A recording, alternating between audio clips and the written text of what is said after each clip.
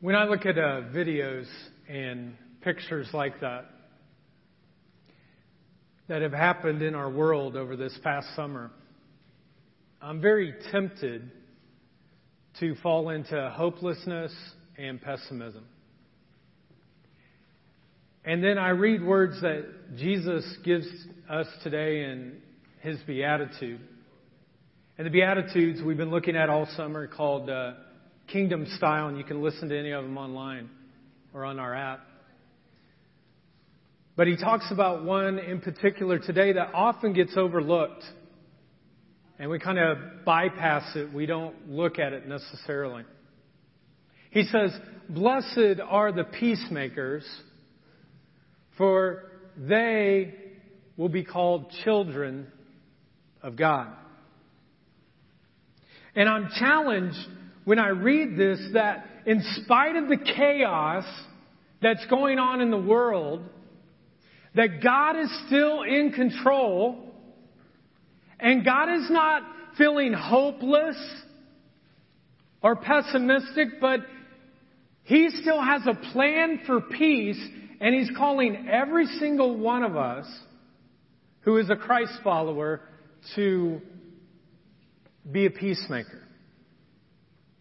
Now, I grew up in a denomination in which part of their theology, part of their belief system is that they held up peace very high. It was a historic peace church called the Church of the Brethren.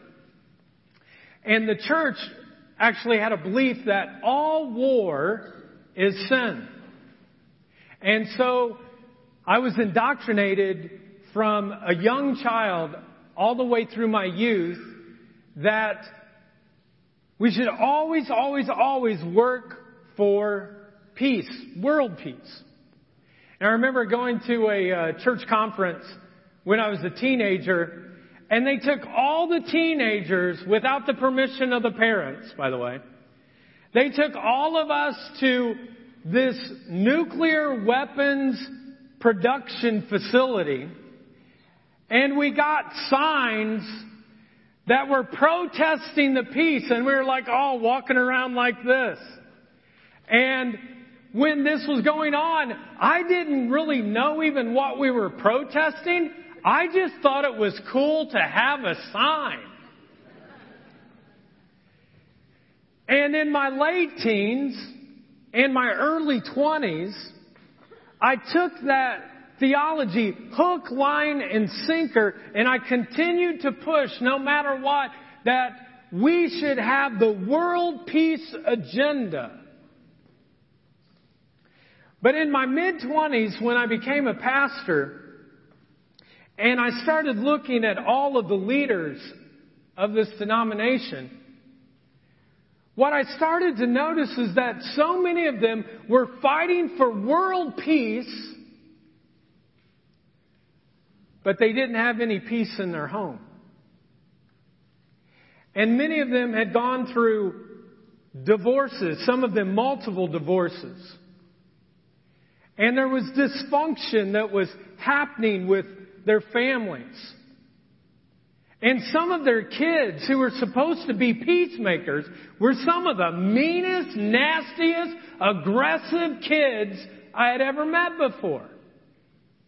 And it was at that time that there was like this shift that came into my mind that I'm all for world peace, but peace actually begins, if you're ever going to get there, you've got to start with yourself.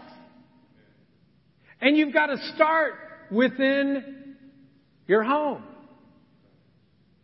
So, when you think of that word peace, what comes to your mind? We have multiple generations that are here this morning. And peace means something different for all of us. For some of us, it means treaties. For some of us, we remember the Cold War, and that's it. And for some of us, we remember this whole kind of concept of peace, that there's two countries that are at war with each other and peace comes. For others of you, peace means something much more local. It means that, hey, peace comes when there's safety in my schools, safety in the streets, and safety in my neighborhoods. Or maybe for some of you, when you hear the word peace, what comes to mind is your family. And that every time you walked into your house, you had to walk on eggshells. Because you didn't know when the next explosion was going to take place in your home. And so you walked very carefully and you did all you could to keep the peace. And there was just something that was inside of you that said, stuff everything else down. Stuff every feeling that you have. Just stuff it down. And whatever we can do in the family, let's keep the peace. Maybe when you think of peace, you think of all three of those kind of scenarios. Or maybe you think of this picture right here. Peace, dude! And do you notice you don't see his other hand? You know why? Because there's a doobie there that he's smoking. And I know we have a church that is very, very against that. So I wanted to make sure that we didn't put that in there. Some of you are still living in the 70s, aren't you? You have not quite come. Well, since the beginning of time, what people have been asking is, what makes for peace? Peace on earth, peace between countries, peace within our community, peace within our families, peace in my soul. Now, it's interesting, the beatitude that we have this morning, it says this, blessed are the peacemakers, for they will be called children of God. Do you see that it doesn't say, blessed are the peacekeepers? But what do we hear in every political system that there is when it comes to peace? Let's keep the peace. Let's be peacekeepers. Regardless of your political stance, everyone talks about keeping the peace. Let's keep the peace. But there's a real difference, folks, between being a peacemaker and being a peacekeeper. What do peacekeepers do? They avoid confrontation. And Jesus says, hey, this is not a good thing. And yet, that's what many of us are as we go through our daily lives within our families, within our workplaces. We are peacekeepers. We just avoid the confrontation. We try to keep peace at all costs by saying things like, oh, let's not fight about it. Let's not bring it up. Let's not talk about it. Let's just think that it's going to go away. There's no reason to argue about this. Let's just act like everything is good. I mean, we all know deep down inside that the relationship is not anywhere where it's supposed to be. But I don't want to fight. I don't want to throw everything out on the table. I don't want to talk about the elephants in the room and the obstacles and the difficulty. So let's just be peacekeepers. And Jesus says, no, it's not about peacekeeping. The better choice is about peacemaking. And here's the difference. Peacemakers embrace confrontation to make peace. Peacekeepers avoid confrontation. Peacekeepers avoid it. Peacemakers confront it. So Jesus says, blessed, fortunate, happy are those individuals who work towards peace in a holistic way, completeness in every relationship of their life. First of all, with your relationship with God, that you have peace with the one who created you. And secondly, with yourself. And then thirdly, with all the people in your life. Your relationship with your neighbors, your coworkers, your friends, your enemies. And if you do this, Jesus says you're going to get a reward. Blessed are the peacemakers, for they will be called what? Children of the Most High God. That if you work towards this, your reward is you will be called a child of the Creator of the universe, a son, a daughter of the Most High God. But if you choose to be a peacemaker, This is what you're called today, and this is your first fill-in. It's our sticky statement for the day. Our big idea, and it's this. If you're going to be a peacemaker, you must love without limit. You must love without end. You love without limit, and you love without end. Now, I realize some of you are sitting there right now, and you're like, ain't going to happen.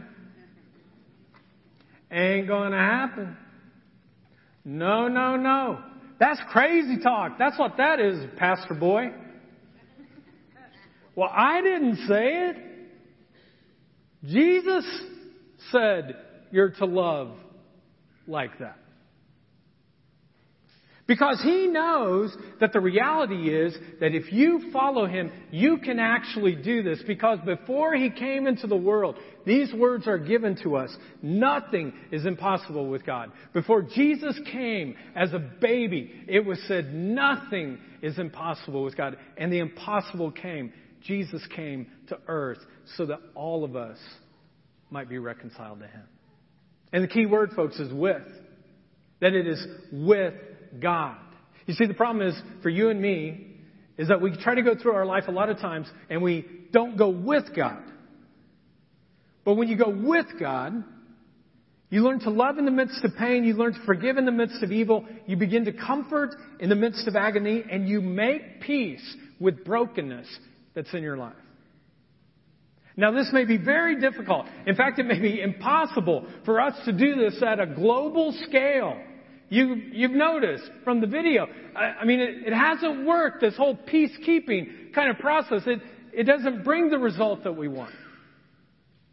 But we can do this one-on-one. We can do this person-to-person. We can do this face-to-face. My brother Tim has battled with mental illness and drug addiction for his entire adult life. And there came a time about 20 years ago that because he had fallen back into that trap, that he got mad at the entire family and said he wanted nothing to do with us. And we were kicked out. And now looking back on it, I can know that it was just shame that he felt in his own life. But for 7 years, folks, he was estranged from us. No Thanksgiving, no Christmas, no birthday parties, no, hey, I just want you to know I'm alive. For 7 years, never knowing whether he was dead or alive. We prayed for him during this time, and we prayed that God would keep him safe. But after a while, my concern for my brother actually turned, and it became this. I don't care. I don't care. I mean, I thought to myself, he's the one who's being selfish. He's the one that's causing all the pain in the family. Peace ain't going to happen, and I'm not going to love him without limits, without ends. Are you serious? Blessed are the peacemakers with that jerk? No way. So I finally was like, hey, you don't want to be a part of our family? I don't care. Have you ever been there before? I have a feeling right now, if we looked at some of your thoughts, some of you are there today. I haven't talked to my father in years. I don't care.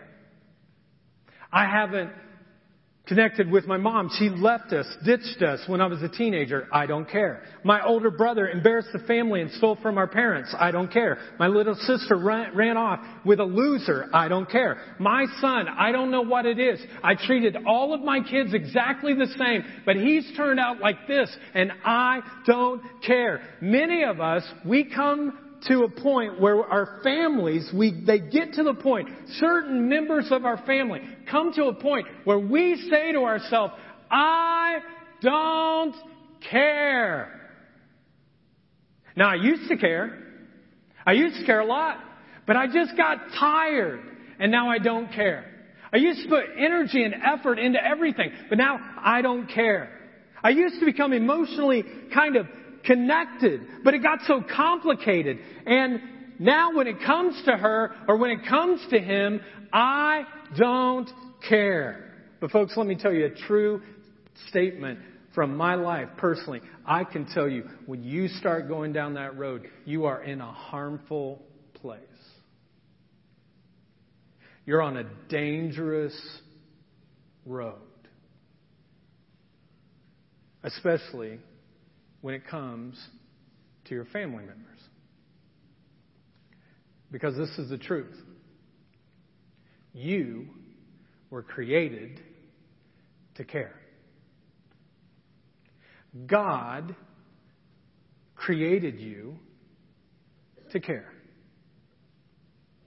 So when it comes to this whole peacekeeping thing that seems so unrealistic, it's not peacekeeping, it's peacemaking, which is even harder. So when it comes to peacemaking, how do we go about it? And here's your next fill-in. It is to pursue reconciliation. That I choose to pursue reconciliation. You see, reconciliation is just a real big word that says making peace. That's what it means. You make peace. It's taking people who have hurt us, often people in our family, and going from seeing them as enemies to actually seeing them as a friend. So let me give you a statement of truth this morning. It's a true statement. It's a benefit. The benefit of being a peacemaker is you become a child of God. The benefit of being a reconciler is this. It is always more rewarding to restore a relationship than it is to resent it for the rest of your life. Let's all say that out loud together, okay? I'll give you enough time to fill it all in, but let's say this out loud together.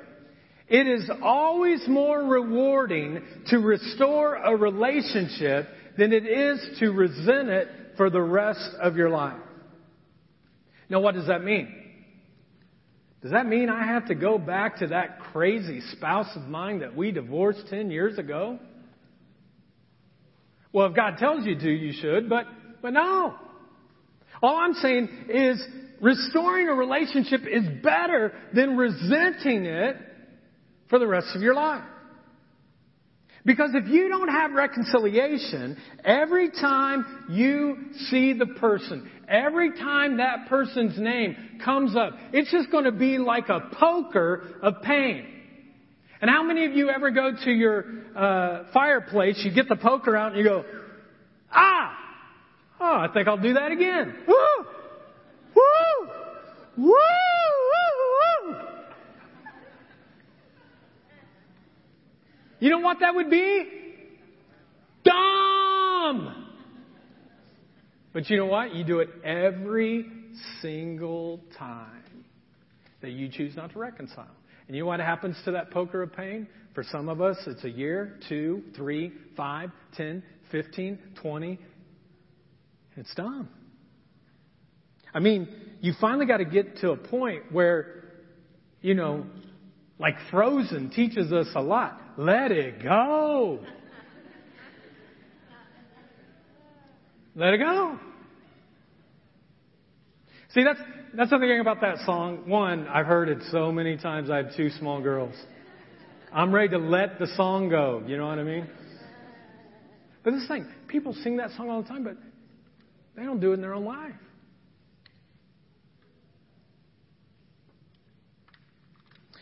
Now, this is what I'm saying. If you're a Christian, you don't have a choice. If you're a follower of Christ, you do not have a choice but to be a peacemaker. It is required of you to pursue reconciliation. Now, I realize that some of you are not Christ followers. You're checking it out. You're learning about it. You're understanding it, but you're not so sure. And it's an option for you. You may not even like Christians. Heck, there's some I don't like, I mean, you got to love them, but you don't have to like them. So you have a choice. But if you're a non-Christian and you're here this morning, this is what I want you to know.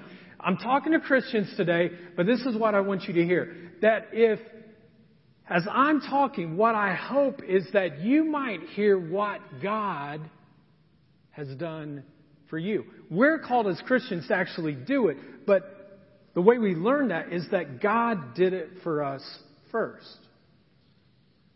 So, if you're a believer, if you're a Christ follower, the reason that you have to pursue reconciliation is in our text today in 2 Corinthians. A guy by the name of Paul wrote it. He wrote close to half of the New Testament. And this is what he says. For Christ's love, what's the next word? What is it?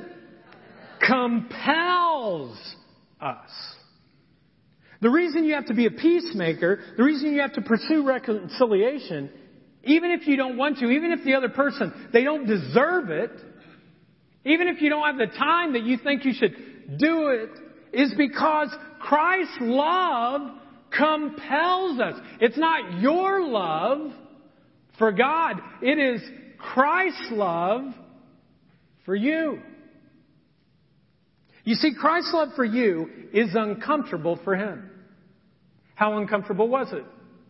It was so uncomfortable that He went to a cross and He died and He took on all this excruciating pain of crucifixion. So His decision to love you was uncomfortable, and now you are required to do something that is going to be uncomfortable for you. And what is that? It is to pursue reconciliation. To make peace with the people you don't want to make peace with. Why? Because Christ's love for us, what's the word again? Compels us. Therefore, if anyone is in Christ, the new creation has come. The old is gone. The new is here. If you're a Christ follower, the old revenge, the old retaliation, the old I'm going to get even, that's your old self.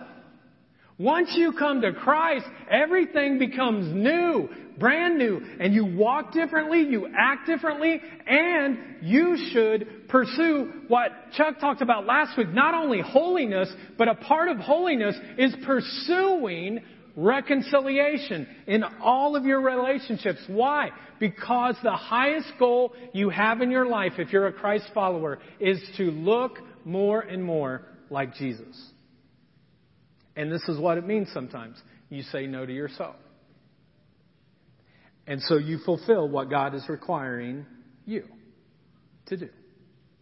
Verse 18, Paul continues. Now to me, Paul is very difficult. I haven't figured Paul out. If you have, please come and educate me, because I have not.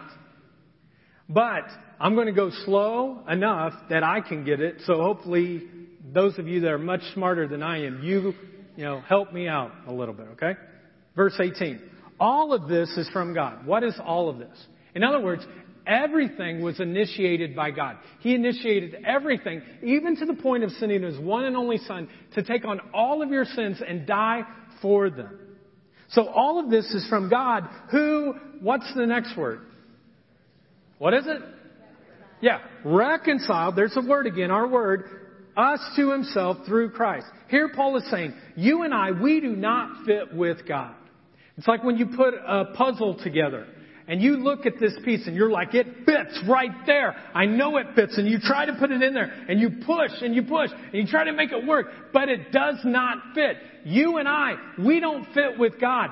God is holy. He is omniscient. He is omnipotent. He is bigger and greater than we could ever imagine. And we're not. And you and I, we don't fit with God because of all of our sin, all of our failures, all of our mess ups. We were guilty because He's holy and we've sinned against Him. So we're guilty. We deserve a death penalty. And yet God pursued you and I to be reconciled with Christ by sending His one and only Son to take on all of our sin. We were at odds with God, and so Christ made peace with that relationship. And He made peace by extending His hands on a cross, and it became a bridge from us to God because of what He died and chose to do it. Let me put it another way.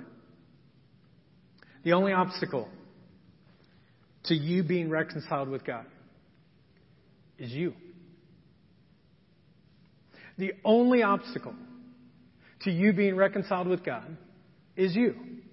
Now that, folks, is a very, very powerful thought. That when God looked at you with all of your flub-ups, all of your mess-ups, all of your screw-ups, He said, I'm still going to pursue you. For instance, if God was on, like one of these dating websites and your picture was up there, you would look at it and go, no way. That looks like a weird person that's on Match.com or eHarmony or whatever. And this is what God said. Put all of their profiles on there. Not what they're trying to tell you what they think they are or they're lying. He said, just put them all on there. And He said, I'll take them all. I'll take them all. God pursued you even when you were not pursuable. Through sending Jesus, He initiated this whole process and He removed every obstacle, all the obstacles are way. In other words, He didn't do what you and I do. If you're single this morning, you know that sometimes you've gone on one of those dating websites and you look at, hopefully if you're married, you haven't, but hey, many of us have gone on there and you've looked at this and all of a sudden you're like, stranger danger, like get away. This looks way too good to be true. And God did for us what you and I did do. He accepted all of us. But when we are not reconciled with someone in our family, this is what we say. You come halfway, I'll come halfway. You say one thing you did wrong, I'll say one thing I did wrong. You say sorry first, and then I'll say sorry. You move directionally toward me first, then I'll move to you. But I will not move to you first.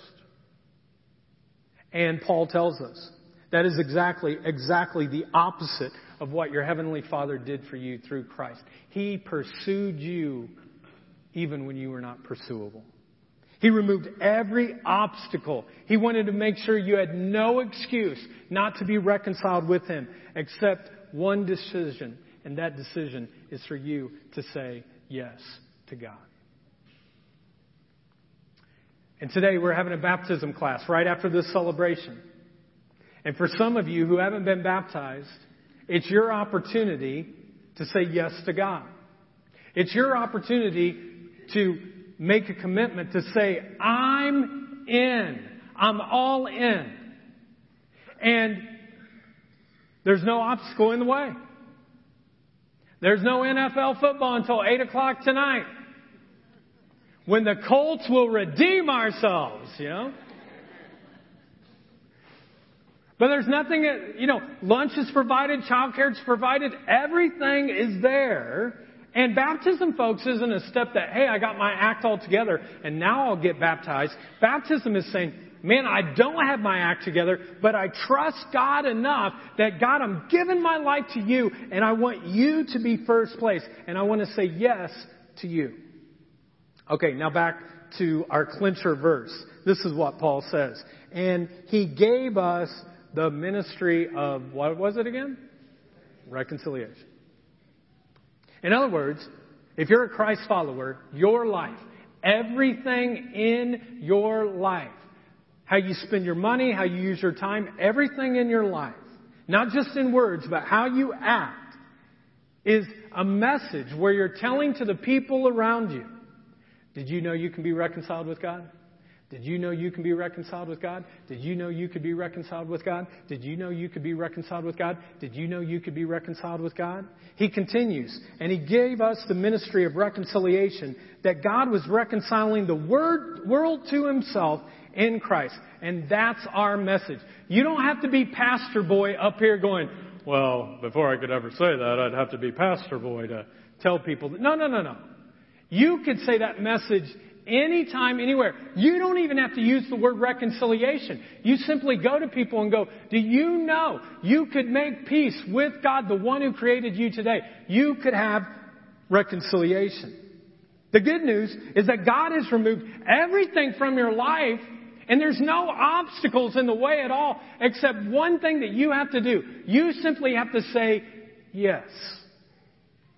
He set the table. He opened the door. He sent the invitation. It's up to you to simply say yes. He removed all of your sin. He cleared away your past, your bad attitudes, your bad motives, and He has entered into a place where He will even pay for your future sins. He's done everything to reconcile with you, and He's now just waiting for you to say yes. And it gets even better. Look what it says next. Now, counting people's sins, what did it say? Not now. That's what we do. Now, I'm going to count your sins against you because you messed up. No. This is what Christ did. He said, not counting people's sins against them. Folks, God has reconciled you from all of your past sins, all of your present sins, and check this out, all of your future sins. Amen. Everything that you can think about, He's not counting them against you. That's good news. And He continues on. And He has committed us to the message of, what's the word again? Reconciliation. And then He makes it very clear because He wants us to get it. He says this, we are Christ's ambassadors as though God were making His appeal through us. We implore you on Christ's behalf, be reconciled to God. In other words, He's saying everyone who is a Christ follower, your lifestyle, the way you act, the way you walk around, you can be reconciled with God. That's your message. You walk through the day. You can be reconciled with God. You can be reconciled with God. You can be reconciled with God. I know what you did. I know what you said. Guess what? You can be reconciled with God. I know your past. I know how ugly your past is. You can be reconciled with God. I know you're a terrible father, but guess what? You can be reconciled with God. I know you're a negligent mom, but guess what? You can be reconciled with God. I know that you lied to your parents, but guess what? You can be reconciled with God. Anyone who calls upon the name of the Lord can be reconciled with God. Well, after a few years of not being concerned about my brother Tim at all, of being, I don't care, I finally kind of moved to at least praying that God would do whatever it takes to bring him back to our family. And that's a dangerous prayer to pray. Because one day I got a phone call from my dad and said, I heard from Tim. I was like, oh, great. He's like, he was in a car accident. They don't know whether he's going to live or die. And what had happened was he was in his carpet cleaning van. He was going down a road. A teenage kid was coming the other way. It was on a country road where the sun was on his side. It blinded him. He was sleepy. And he went head into my brother. And that young kid died. And this is what hit me in that moment. That could have been my brother. That could have been Tim. And I remember sitting beside his hospital bed, and as we were there, it was like the first time, 7 years, folks. 7 years. And the first time that I had actually physically this was before cell phones. This was before texting and when you could stay in contact with people even when they don't want you to stay in contact with them. And he's right there. And for he and I, our relationship began to get reconciled. And things turned around for him. And my parents and Jennifer and I, we realized he had struggled with drug abuse, so we paid money to have him go down to a treatment center in southern Indiana. And he did that, but finally they said, that's not the issue. We think he has some schizophrenia that he's struggling with. So we got him connected to a mental hospital. And for a period of time, it wasn't perfect, but it was as good as it could get in that situation. And things were going pretty well. And he actually even came to church a few times. He sat here. One Christmas, he showed up. I'm like, dude, what are you doing? Now, isn't that a real good thing for a pastor to say? Dude, what are you doing? It's my own family. And he's like, it's Christmas. I'm like, okay. And so things were kind of looking up.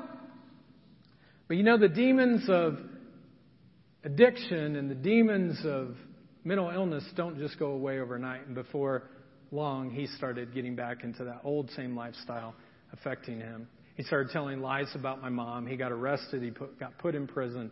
And once again, he's walked away from our family. And he's been estranged from our family for 2 years. And during these 2 years, I've had a choice. I care. I don't care. I'm going to be a peacekeeper, or I'm going to be a peacemaker. And one day I was reading a book by Heidi Baker called Compelled to Love. And Heidi's this missionary in Mozambique, Africa. And she has been close to death several times. Illness, but also the political system in Mozambique trying to take her out in the ministry that she has. She's gone days without water and food at times. And this is why. Because she cares for thousands and thousands of orphan kids. Little babies that are born and then thrown into latrines.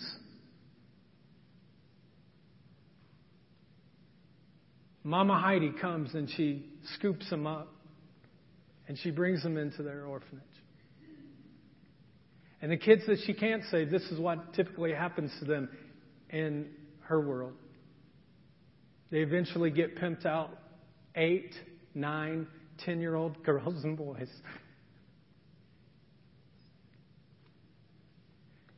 That are prostituted.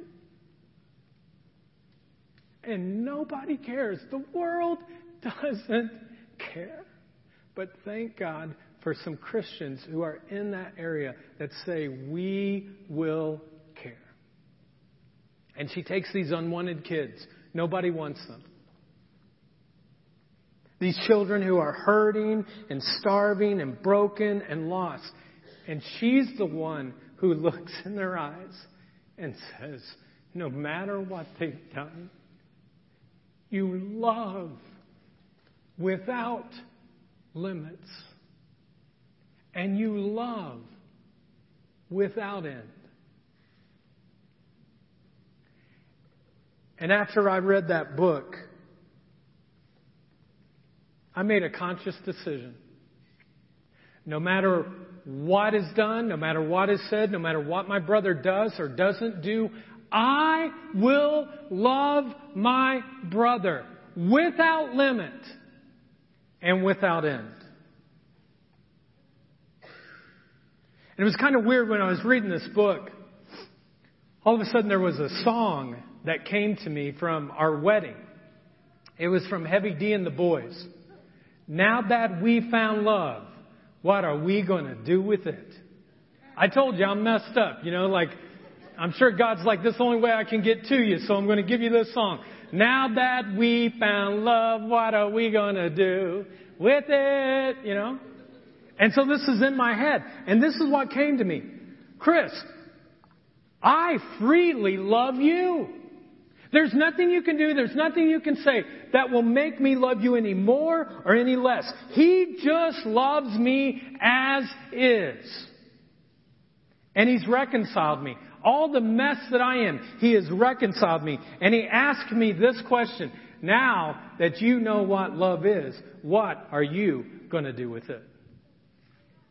Now that I've received His love, what am I going to do with it? And going through pain and grief and being tired is not reason enough to be able to say, I don't care, I don't care, I just don't care. Because the truth is, folks, you and I were created to care.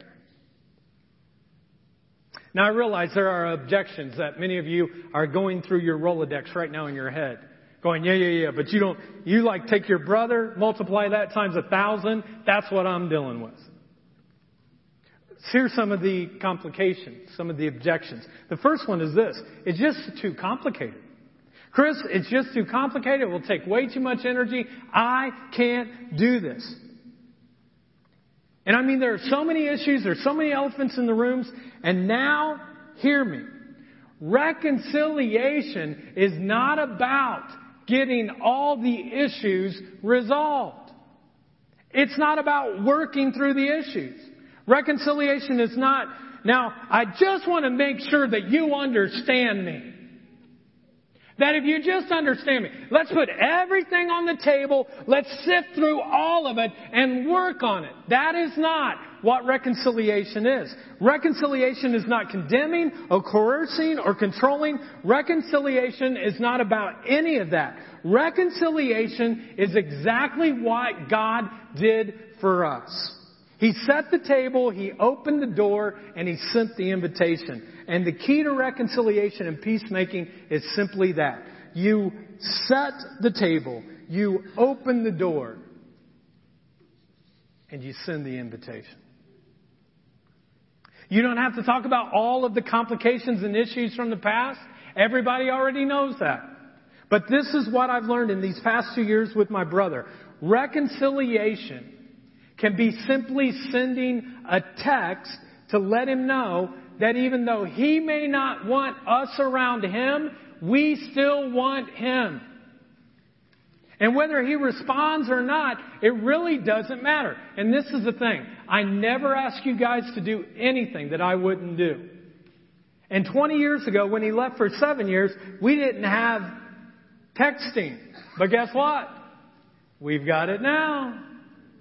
And I send him regularly. And this Tuesday, this is what I sent to him.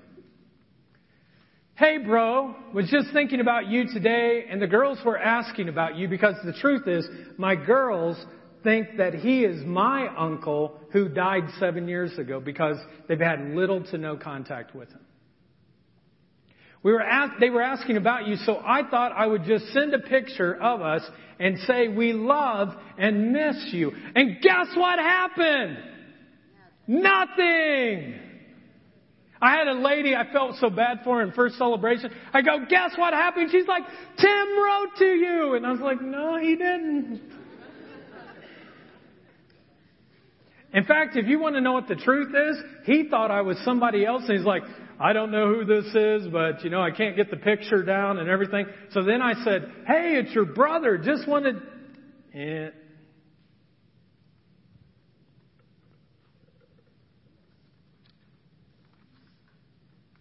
I don't know where he lives, but I have a phone number. Now, Chris, are you telling me that my issue with my person, that I have to ignore the... Yep. That's what I'm saying. Well, I just don't know if I can do that. While we were yet sinners, Christ died for you and for me. God is like, I just want you to send a picture. I just want you to send a nice text. I just want you to give somebody an update. He wants us to reach out. He's not asking for you to die for your father or die for your mother or die for your brother or your sister. He's just asking you to send something. He's not even asking you to trust them at the same level again. That would be dumb for you to trust them at the same level. He's just asking you to set the table, open the door, send the invitation. See, reconciliation, folks, is not about rehearsing all of the past and getting everybody on the same page and dealing with all of the elephants in the room. Now, here's another objection. I don't want to condone their lifestyle. That's what happens with Christ followers. Well, I'm a follower of Christ. I don't want to condone their lifestyle. Because... you see my dad, she married this woman, and my mom calls her a name that is not very nice to say in church. And when my mom even thinks about that woman, and that word is not Beulah, it's something else. But when she says that, it is not good. And if I start going over to my dad's house and I start doing this, whatever her name is, you fill in the blank, it's not going to look good, and I'll be condoning the relationship. Chris, if I start hanging out with my mom... she's with this guy, and if I start reaching out to my brother, it's going to look like I'm condoning the behavior. Folks, this is what I want you to get. If people start putting you down because you're condoning someone's life, because you're trying to fight for reconciliation, you know why? You know who you're being like? Jesus! Everyone was like, he's with the prostitutes, he's with the drunkards, he's with look, he's condoning their behavior. No, he wasn't condoning their behavior. He was loving them without end. He was loving them without limits. Folks, while you were still sinning, think about this. You weren't even an apple in anyone's eye except God's. But 2,000 years ago, He knew you were going to mess up this week sometime. And He's like, I'll take it on. And He didn't condone your sin. He just moved into your life. And then one more objection. It's not going to work. Chris, believe me, it's just not going to work. I don't care how many letters I send, how many texts I send. No matter what I do, it's not going to work. So what? So what? It's going to work on you. It's going to work on you. You see, that's the thing with reconciliation. That sometimes it may not change any of the circumstances or change the relationship, but it'll change you. Folks, over the last 2 years, Tim has responded very rarely, if at often at all, but I just keep on doing it. He's not moving in my direction. He's not sending me any pictures. But let me tell you what. In the past 2 years, this is what I've noticed. My nonstop decision to care for him no matter what. You know what it's done with the other relationships in my life? When they get tangled up, I'm all about reconciliation. I'm all about peacemaking. God has gotten a lot out of me in the last 2 years in these areas, and He's grown me a lot because I've made that decision. So when reconciliation's not working and there are elephants in the room and it seems like nothing's going to get resolved, guess what? God is still working inside of you. Attempts at reconciliation, they always work in someone. And maybe in this particular relationship that you have, or you might have, it might just be working on you. So who in your family are you tempted to say, you know what? I'm writing them off. I'm writing them off. Maybe I should care, but I don't care. Folks, if you are a Christ follower, you were created to care. You were created to love without end, to love without limits. You were created to be a peacemaker. Because your responsibility is to do toward them what your Heavenly Father has done toward you. And you know why? I told you. Because Christ's love, what's the word? Compels us. Not their behavior, not the way that they act, not even that they deserve any of this, but Christ's love compels us. You set the table, you open the door, you send the invitation. To do everything in your power to be a peacemaker, to make reconciliation possible. So, here's how we're going to close today. It's going to be kind of awkward. But I have a feeling that this entire teaching has been awkward. Most of my things are awkward, so. Today, maybe you're sitting there, and if you were honest, you would have to say, you know what, Chris? I've got one of those relationships in my family right now. Honestly, if I'm honest, I've written them off. And every once in a while, even my husband or my wife or my kids, they'll come up to me, they'll be like, why don't you reach out to Uncle so-and-so, or why don't you reach out to Aunt so-and-so, or why don't you do this? And even other people in my life come to me and they're like, hey, why don't you just crack open the door to that relationship? I think you should maybe give them an opportunity. And anytime it comes up, especially on a teaching like today, I just start to rehearse, though, all the pain and all the stuff that they've done in my life. And I think to myself, that door is closed, that door is closed. And then I start yelling and I'm like, I don't care, I don't care, I don't care. And someone's around you and they're like, why are you yelling? And you're like, I don't know. And there are limits and there's an end to your love. even though there was no limit and there was no end to Christ's love for you. And so in a moment, if you have one of those relationships in your life, I'm going to invite you to simply stand. Because this is what I know about you. That many of you are ready to get out of here now. And when you get out of here, you're going to go to the parking lot. You're going to get in your car. And guess what? Nothing will have changed. Nothing at all. And when you get in your car, you'll start it and you'll go, whew, glad that's over. But in this moment, if you're convinced that your next step is that you simply need to maybe write a letter or send a text or make a phone call, it's a very bold step, and God is proud of you. And we, as a church family, we're very, very proud of you.